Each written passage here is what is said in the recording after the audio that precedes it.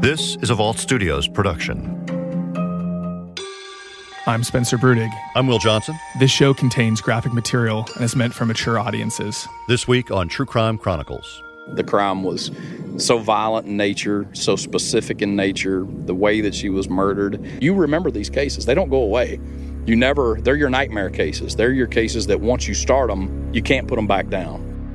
In the fall of 2017, a convicted killer named Anthony Shore sat on death row in Texas, months away from his scheduled execution. He was convicted for 4 murders, 1 woman and 3 girls, and police have always wondered, are there more victims out there? And as Shore's execution is drawing near, a Texas Ranger by the name of Brandon Bess got a phone call. So this ranger got a phone call with a tip about Shore. Oddly, this is the only case that I've picked up this way. I got a phone call from a man who's a captain in the United States Navy that works in Washington, D.C., who's a medical doctor, Dr. Michael Schwartz. Dr. Schwartz called and said that there was a man on Texas death row named Anthony Allen Shore. And he said that he was familiar with several potential serial killings that had taken place in the Houston area, the Calder Road killings, the I-45 corridor, and that he felt like Anthony Allen Shore, before he's executed, should be interviewed. But there was a limited amount of time because there was an execution date already set, and Shore at the time was also involved in a false confession scheme. He was basically going to take the blame for another death row inmate's murder, the 1998 death of Melissa Trotter. So, with the clock ticking and thinking that maybe Shore could be tied to another case, the execution was postponed. I've interviewed a couple of confirmed serial killers. Shore's was a very smart man. He was intelligent, not just smart. He was intelligent and smart, if there's a difference in those two things. Anthony was very inquisitive as to why we were there. And it didn't take long for Shore to figure out it was one case in particular that Bess was interested in. Murder going back decades to late summer 1983. A 20-year-old woman by the name of Susan Eads, unsolved but not forgotten. He had indeed been interviewed about the case several times in the past because he looked good for the case, because the way he killed his victims and the way Susan was unfortunately murdered was the same way he did it. The method of killing had earned Shore a nickname, the Tourniquet Killer. He would strangle his victims, and that's how Susan Eads had been murdered back in 1983. So now, face-to-face with the convicted and condemned serial killer, Bess took his time, and it took more than one meeting. My ranger partner from Livingston and I interviewed him first, and he didn't like my partner. So that interview lasted about 30 minutes. It was complete untrust. Shore wanted to go back to his cell. My partner recognized that Shore would not talk around him. So I went back by myself again, gained Shore's trust, later took another ranger from Decatur, who's done a number of serial cases, back after we had gained his trust to interview him. Shore was a very odd individual who confessed to the crimes that he had committed, again, to us, as well as a number of other crimes, including between 50 and 100 sexual assaults that he said he committed that he was never captured for in the Houston area. But as Shore opened up and started talking, they honed in on the Susan Eads murder. Shore told us that the 4 homicides that he committed were the only homicides that he committed. Shore said, I'm a serial rapist.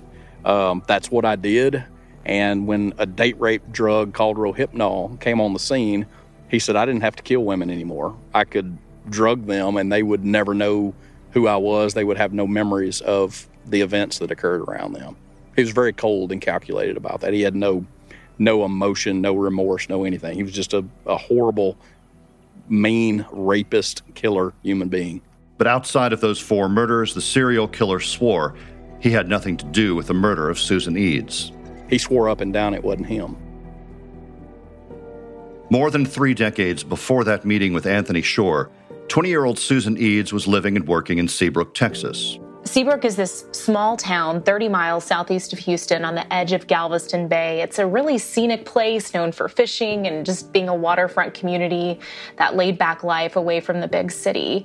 It was also right next to NASA, so you had a lot of people that lived in the Seabrook community that were involved in the space industry. Dennis Eads, Susan's older brother, recalls life in Seabrook back in the 80s. Well, the Seabrook, Nassau Bay, Webster, Clear Lake area, had a lot of bars in it. That's when they could have 2-for-1 happy hour before they changed the rules. And Seabrook is a lot smaller than it is today.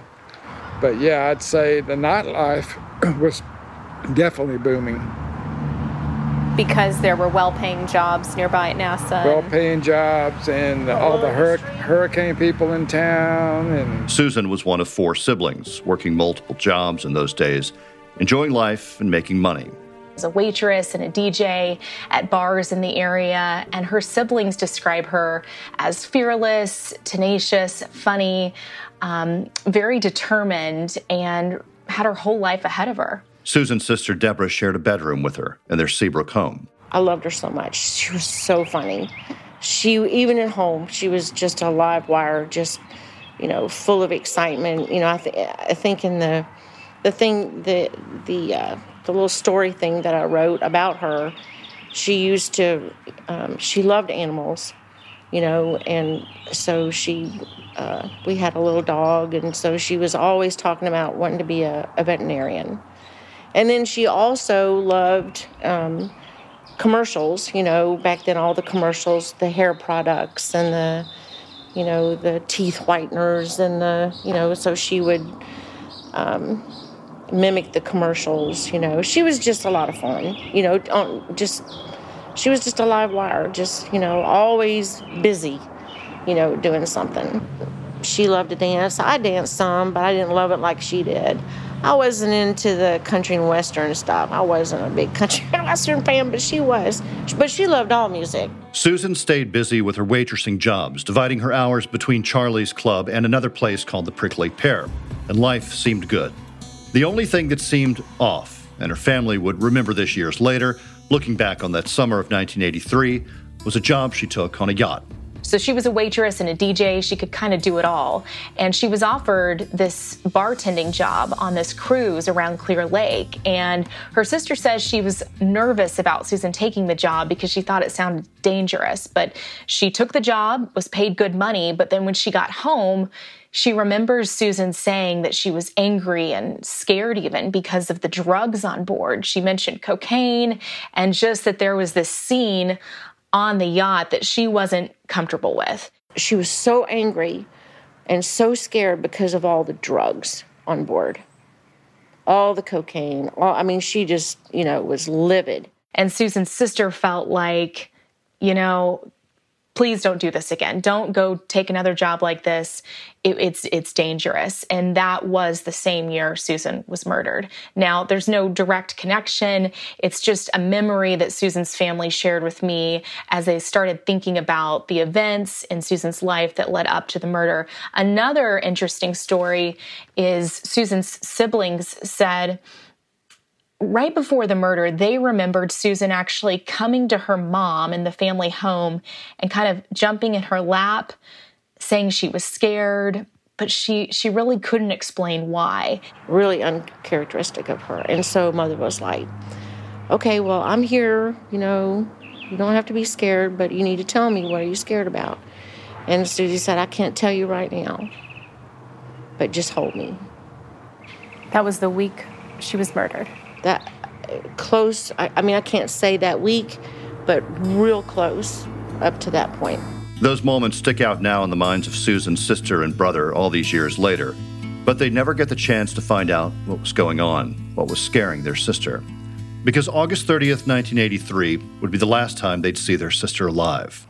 And back then there was no cell phones, it was when you left the house, it was like, hey, I'm going to work, and I may or may not go here, but if I don't come home, that's where I'm going to be. But she left Charlie's. I think she worked there a couple of hours, and then she left and went to work at Prickly Pear.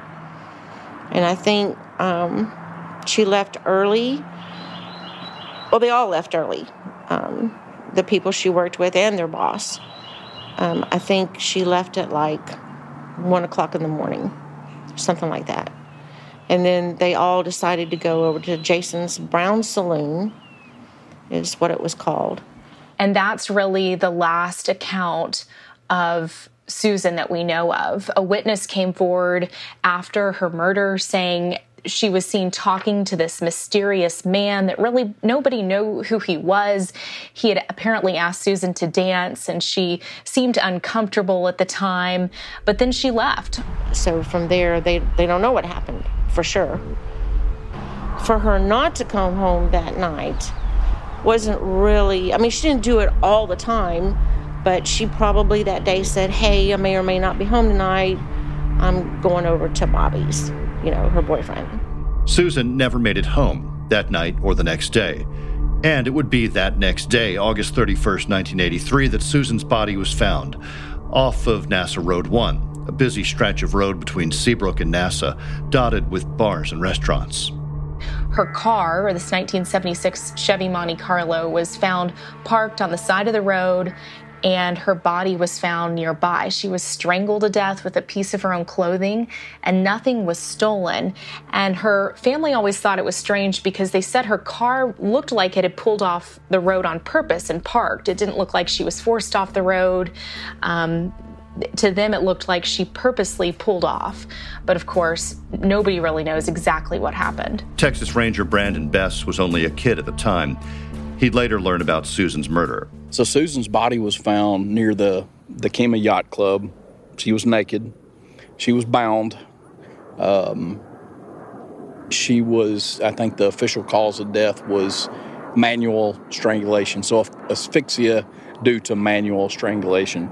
She was found with part of the clothing that she was wearing that had been fastened into a ligature, and that ligature had a stick on it that was put around her neck, and she was strangled to death with that ligature.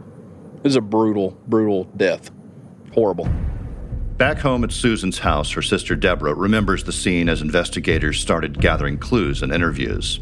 That, I have to say, is still a blur. It was just a blur of police officers and mother just, of course, I went straight to her, and it was just horrific. But the only real lead they have, if you can call it that, is this mysterious man in a cowboy hat who Susan was seen talking to at the bar the night she disappeared. Nobody really knew who it was. Along the way, they found out his nickname was Cowboy, and they had a sketch of him with this mustache and this cowboy hat. It was a very distinctive sketch, but they never could figure out who he was. But then, as Susan's family grapples with the sudden and violent end to her life, the phone starts ringing.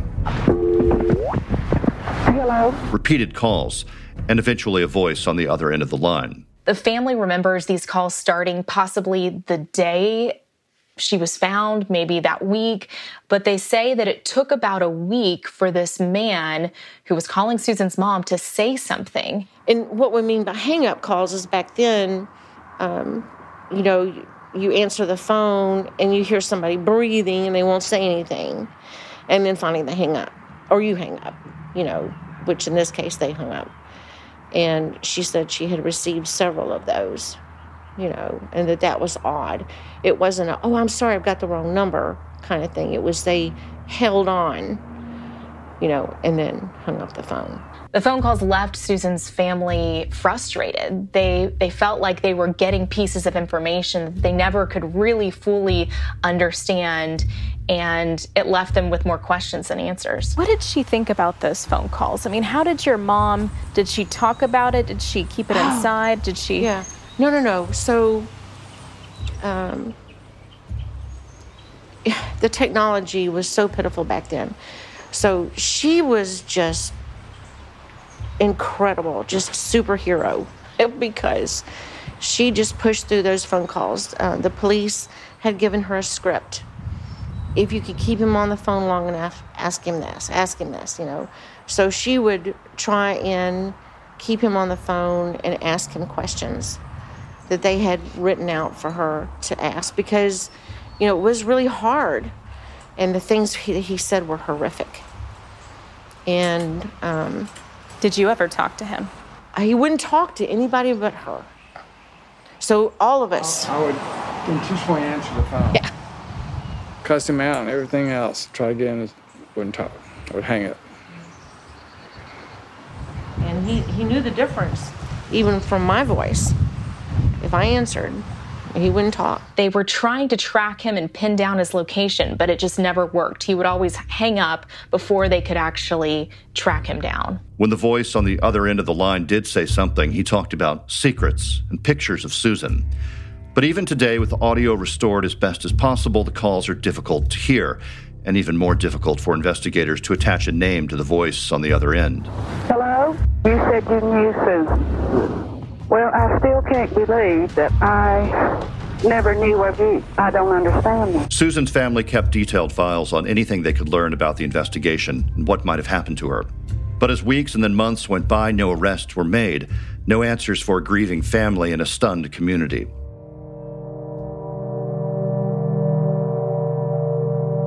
And finally, in 2017, Ranger Best made that trip to meet with Anthony Shore on death row, the convicted serial killer who would claim he had nothing to do with her murder. They were back to square one, but investigators weren't giving up on finding a killer.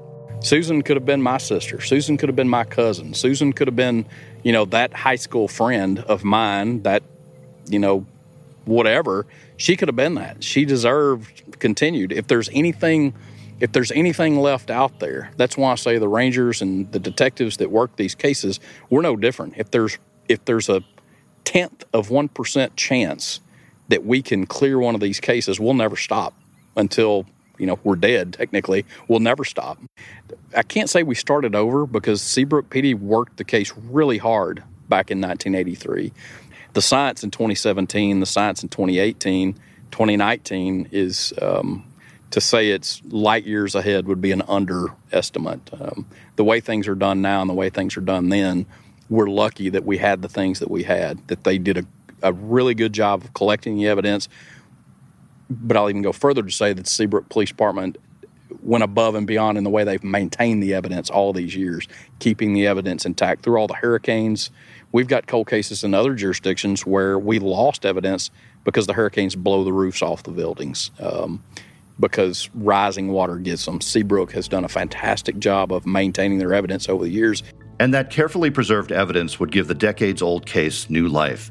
Ranger Best remembers going through those boxes for the first time alongside Seabrook Police Sergeant Will Haskett. When Detective Haskett and I sat down that first time and we pull all those old boxes out from the 80s and we start, breaking the seals that haven't been broken since the 90s, we open those up and we find there's evidence that we can see that's never been tested by the seals on it, that those things haven't been opened since the 80s. And what we're looking at definitely would have our victim's DNA on them, but we would hope through touch DNA and through, other types of DNA that can be obtained, saliva, sperm, semen, those things, that we may actually have those on these pieces of evidence that they had kept. And indeed, they did.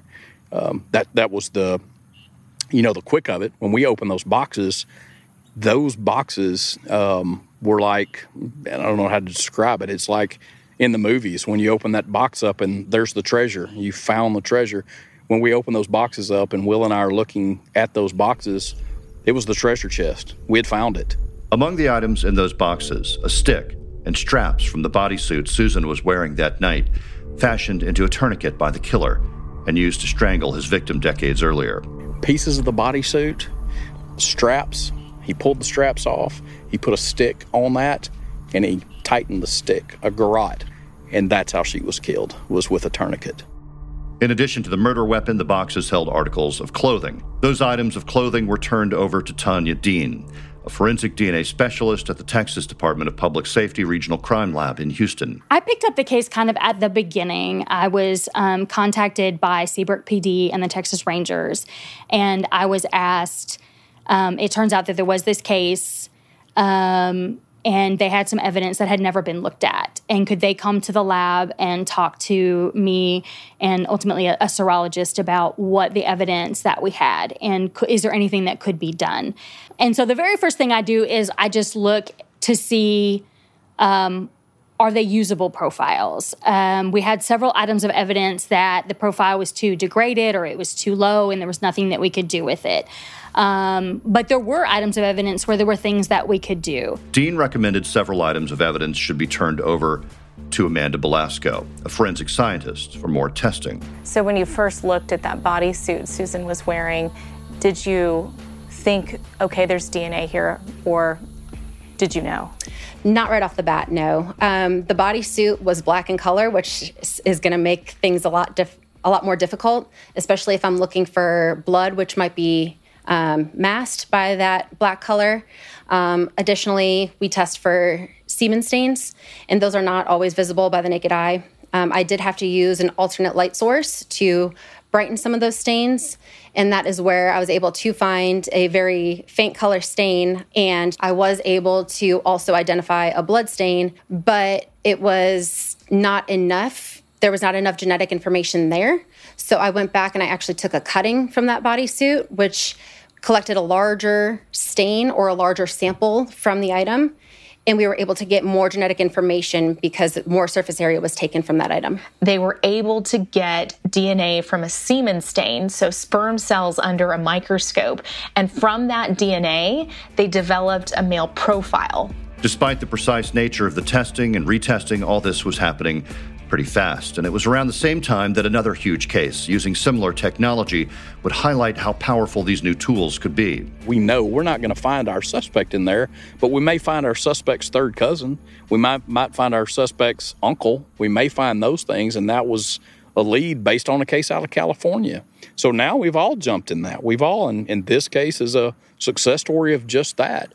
From the Golden State Killer. The Golden State Killer, absolutely. That's the one that broke it for everyone, that showed us that can actually work. So that case really put forensic genealogy on the map, this idea that you can find a suspect through distant relatives that are uploading these ancestry profiles online. And so I think it's given a lot of new momentum to cold cases and to investigators and to families who are looking at different avenues and different ways to go about solving these cases. And eventually, using the DNA profile, and after sifting through thousands of names and possible relatives, they identified a living relative willing to be swabbed.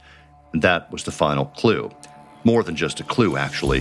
The final proof they needed to identify the killer, a man named Arthur Raymond Davis. They had the DNA, they had been able to work it all up. They'd been able to link it to the suspect in this case.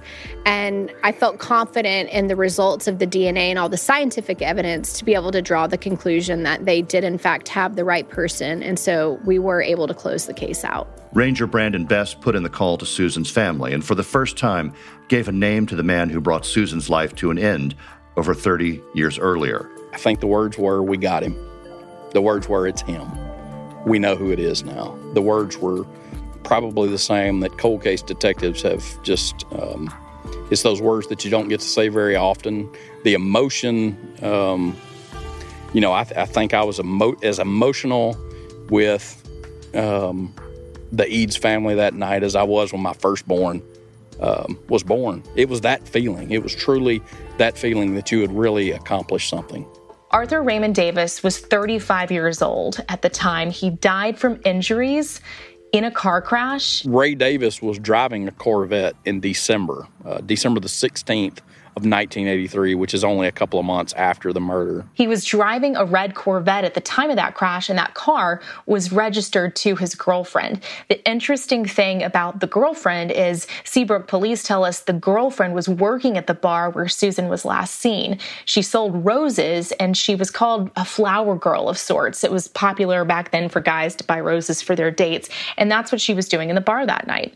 Police also told me she came to Seabrook police after Susan's murder and offered to help, but they didn't realize that till they had her name all these years later and started going back and tracing things. With Davis identified as Susan's killer, investigators knew they'd want to talk to his girlfriend. But they said that they really weren't able to get any more information on a motive or how he knew Susan or really any more about the murder. Certainly has not provided us with a reason he would commit this crime or a pattern of criminal activity that would suggest this. There's nothing that we have that suggests that Arthur Raymond Davis would ever commit a crime like this. Without a doubt, they knew who killed Susan, but how he knew her, if he knew her, what happened that night, and why he killed her, those questions remained unanswered. We know who he is. We know that he is the person that committed this crime.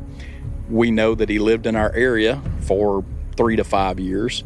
We've talked to one relative, former, through marriage relative, not an actual relative, but a former sister-in-law, and she didn't have much information to provide about him. She didn't know a lot about him. So they have their guy, but they still don't have a motive. And that's really what they're asking for now, is the public's help. They want to hear from people who maybe knew Arthur Raymond Davis back in this time period. But it's interesting because we don't know much about him, right? He was 35 years old. He was a Vietnam vet, a fishing boat captain in the Seabrook area. But other than that, we really don't have much to go on. And we still don't know how he knew Susan. We need somebody down there. We need to know if there are other victims or there are other cases laying in one of those other evidence storage facilities at one of these other police departments that has Ray Davis's DNA on it. I just cannot imagine the violence related to this crime, to Susan's death, that this is the only crime that he committed. I can't believe that. So I believe there's another victim out there, another victim's family out there that needs closure. And with the I-45 corridor killings that went on for so long, those cases we know are not all committed by the same person. We know there are multiple killers out there that committed those crimes. Do I believe that Ray Davis could have committed some of those crimes? I do. Are there remains that are in places that haven't been recovered that Ray Davis? Did Ray Davis rent property? Did Ray Davis, we have a picture of Ray Davis on a horse. We need to know where that picture was taken, because do we have potential victims that have been buried somewhere by Ray Davis in the past? Our mother, even when she went to her deathbed, she really felt like there was more than one person involved. And so, who knows? Maybe this Arthur was definitely the DNA matched and everything, but what if there was more? I don't know. Did Ray Davis do this to anyone else? Did he commit other murders? Did he commit other crimes? Because we know what he did in the 60s. We know what he did in the early 70s, but we lose him about 1973 or 74 until he's picked back up again at this crime in 1983. One final note about those phone calls made to Susan's family, her mother specifically, after her murder. The calls continued to come in after Arthur Raymond Davis was killed in a car crash. So clearly someone else was involved in making the calls, if not involved in the murder itself. Ranger Brandon Bess has his own ideas about those calls, that the serial killer Anthony Shore might have something to do with them. And I'm not convinced that those weren't him. I'm not sure those calls weren't Anthony Shore taunting the family. Because he made other suspicious phone calls. He did, and he worked for the telephone company. Yeah, could have been him. Susan's family can have some peace of mind knowing who assaulted and brutally murdered her, knowing he's no longer alive. But their pain and Susan's pain and death never goes away. Susan is the victim here. And you can't even allow yourself to go there to what she suffered with. You just have to shut it off. For me. I can't even let myself go there. For other families that have had to deal with something like this, I hope that they know that it can be solved. They can find that person and bring them to justice. To give people hope that there are dedicated, incredibly intelligent people that really care and have the expertise with this technology to make this happen. But also, just as important, I think, is to let those people that do these horrific crimes, to let them know that they're not going to get away with it. We know who did it, but the story isn't closed. You're still looking for why? Yeah, sure.